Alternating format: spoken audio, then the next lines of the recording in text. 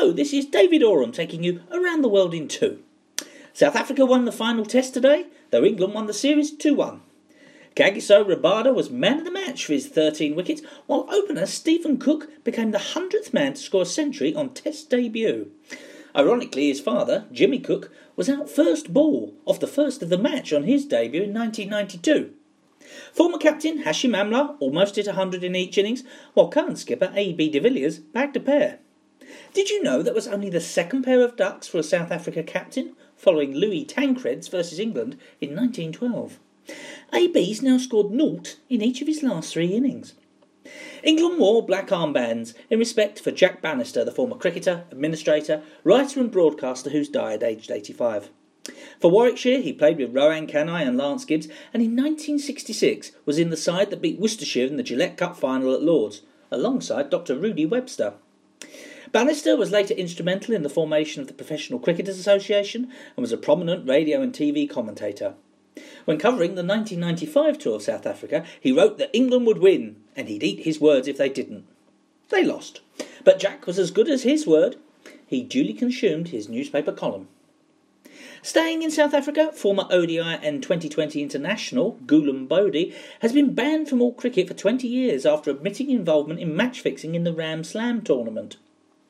This comes less than a week after former Sri Lanka batsman and curator of the Gali Stadium, Jayamanda Warnawira, was suspended by the ICC for failing to cooperate in an anti-corruption unit investigation. Elsewhere, Zimbabwe won the 3rd and 4th 2020s versus Bangladesh to share the series 2-2, and New Zealand won the 3rd 2020 versus Pakistan to win the series 2-1. Yesterday, in the first of 3 ODIs, they recovered from 99 for 6 to post 280 for 8 and eventually won by 70 runs.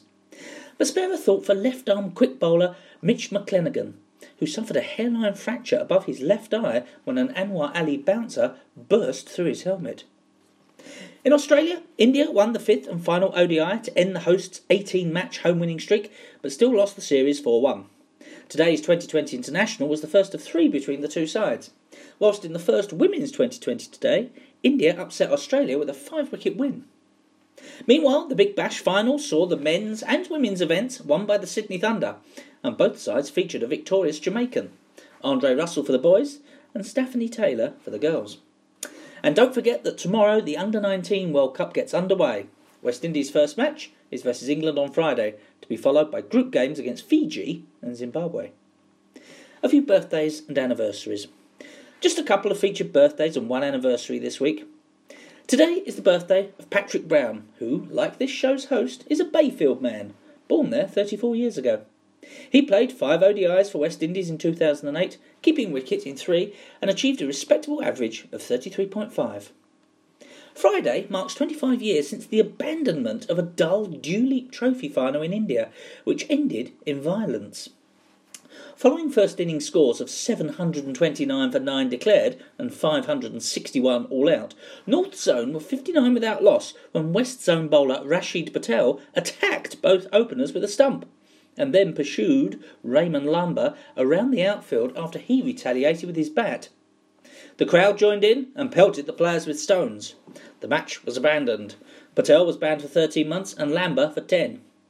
7 years later, Lambert was tragically killed when struck on the head while fielding at short leg in a club match.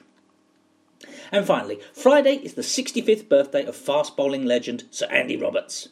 The man Michael Holding regarded as the daddy of the great West Indies fast-bowling attack of the 1970s and 80s, Roberts took 202 wickets in 47 tests at 25, and well over 1,000 in professional cricket at 20. Mike Selvey described him as deadpan and deadly. Wicket or boundary, not a flicker of emotion would be evident, save a gunslinger's narrowing of the eyes. He kept his emotions in check.